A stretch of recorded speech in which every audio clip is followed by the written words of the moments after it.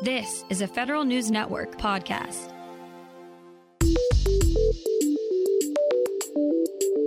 Coming up on today's Federal Newscast, the House Armed Services Committee sends an $874 billion defense bill to the House floor. The GAO says the military healthcare system still needs to complete congressionally mandated reforms. And the Senior Executives Association has a new president. Those stories and more in today's Federal Newscast.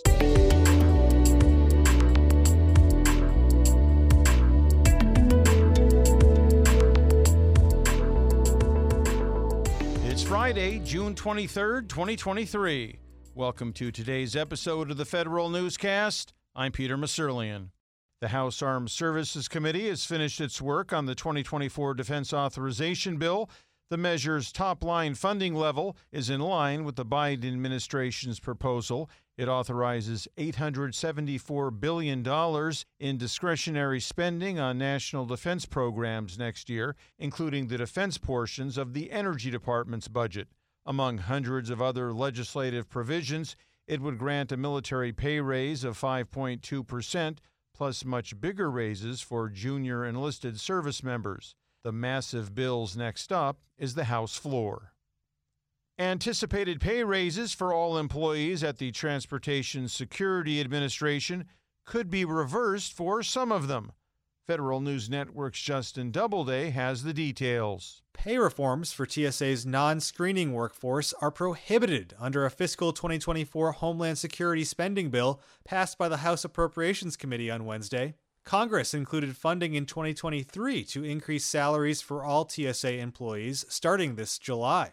But if the new House measure becomes law, the forthcoming pay raises would have to be reversed for non-screening staff like federal air marshals, canine handlers, and headquarters employees. That's according to TSA Administrator David Pekoski. That will have an incredibly negative impact on the workforce of TSA.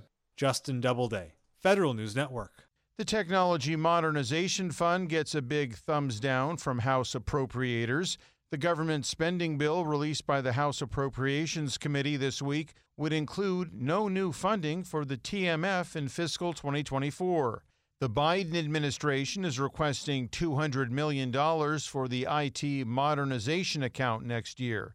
But the TMF's coffers are far from empty.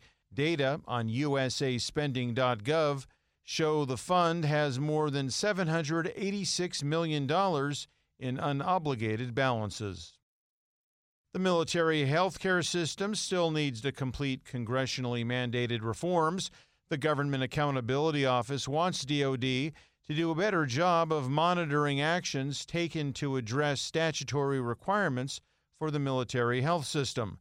The Defense Department completed about 73% of the reforms required over the past 10 years. GAO says in addition to monitoring, the department still needs to finalize plans to transfer public health organizations and research and development organizations out of the health system. There will soon be a new number 2 at the Department of Homeland Security. DHS Chief of Staff Christy Canagallo is set to take over as acting deputy. She'll start that role on July 21st, following the departure of current deputy John Tien.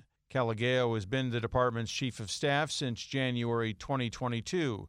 She also served in multiple White House positions during both the Bush and Obama administrations.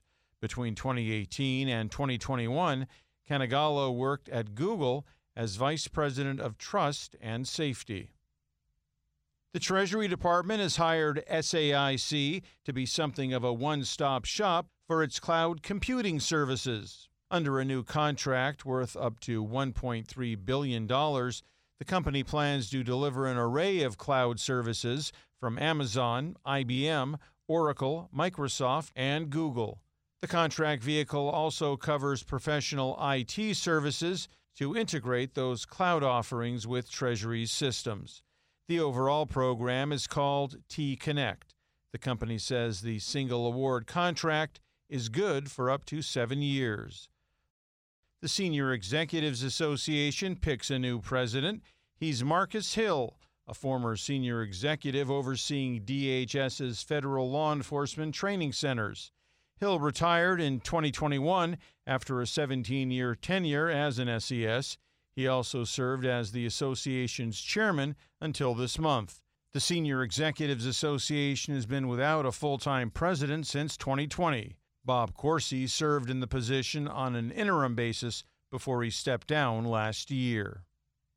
An Army training exercise planned for early 2024 will bring in other services as well as international allies to fine-tune command and control practices.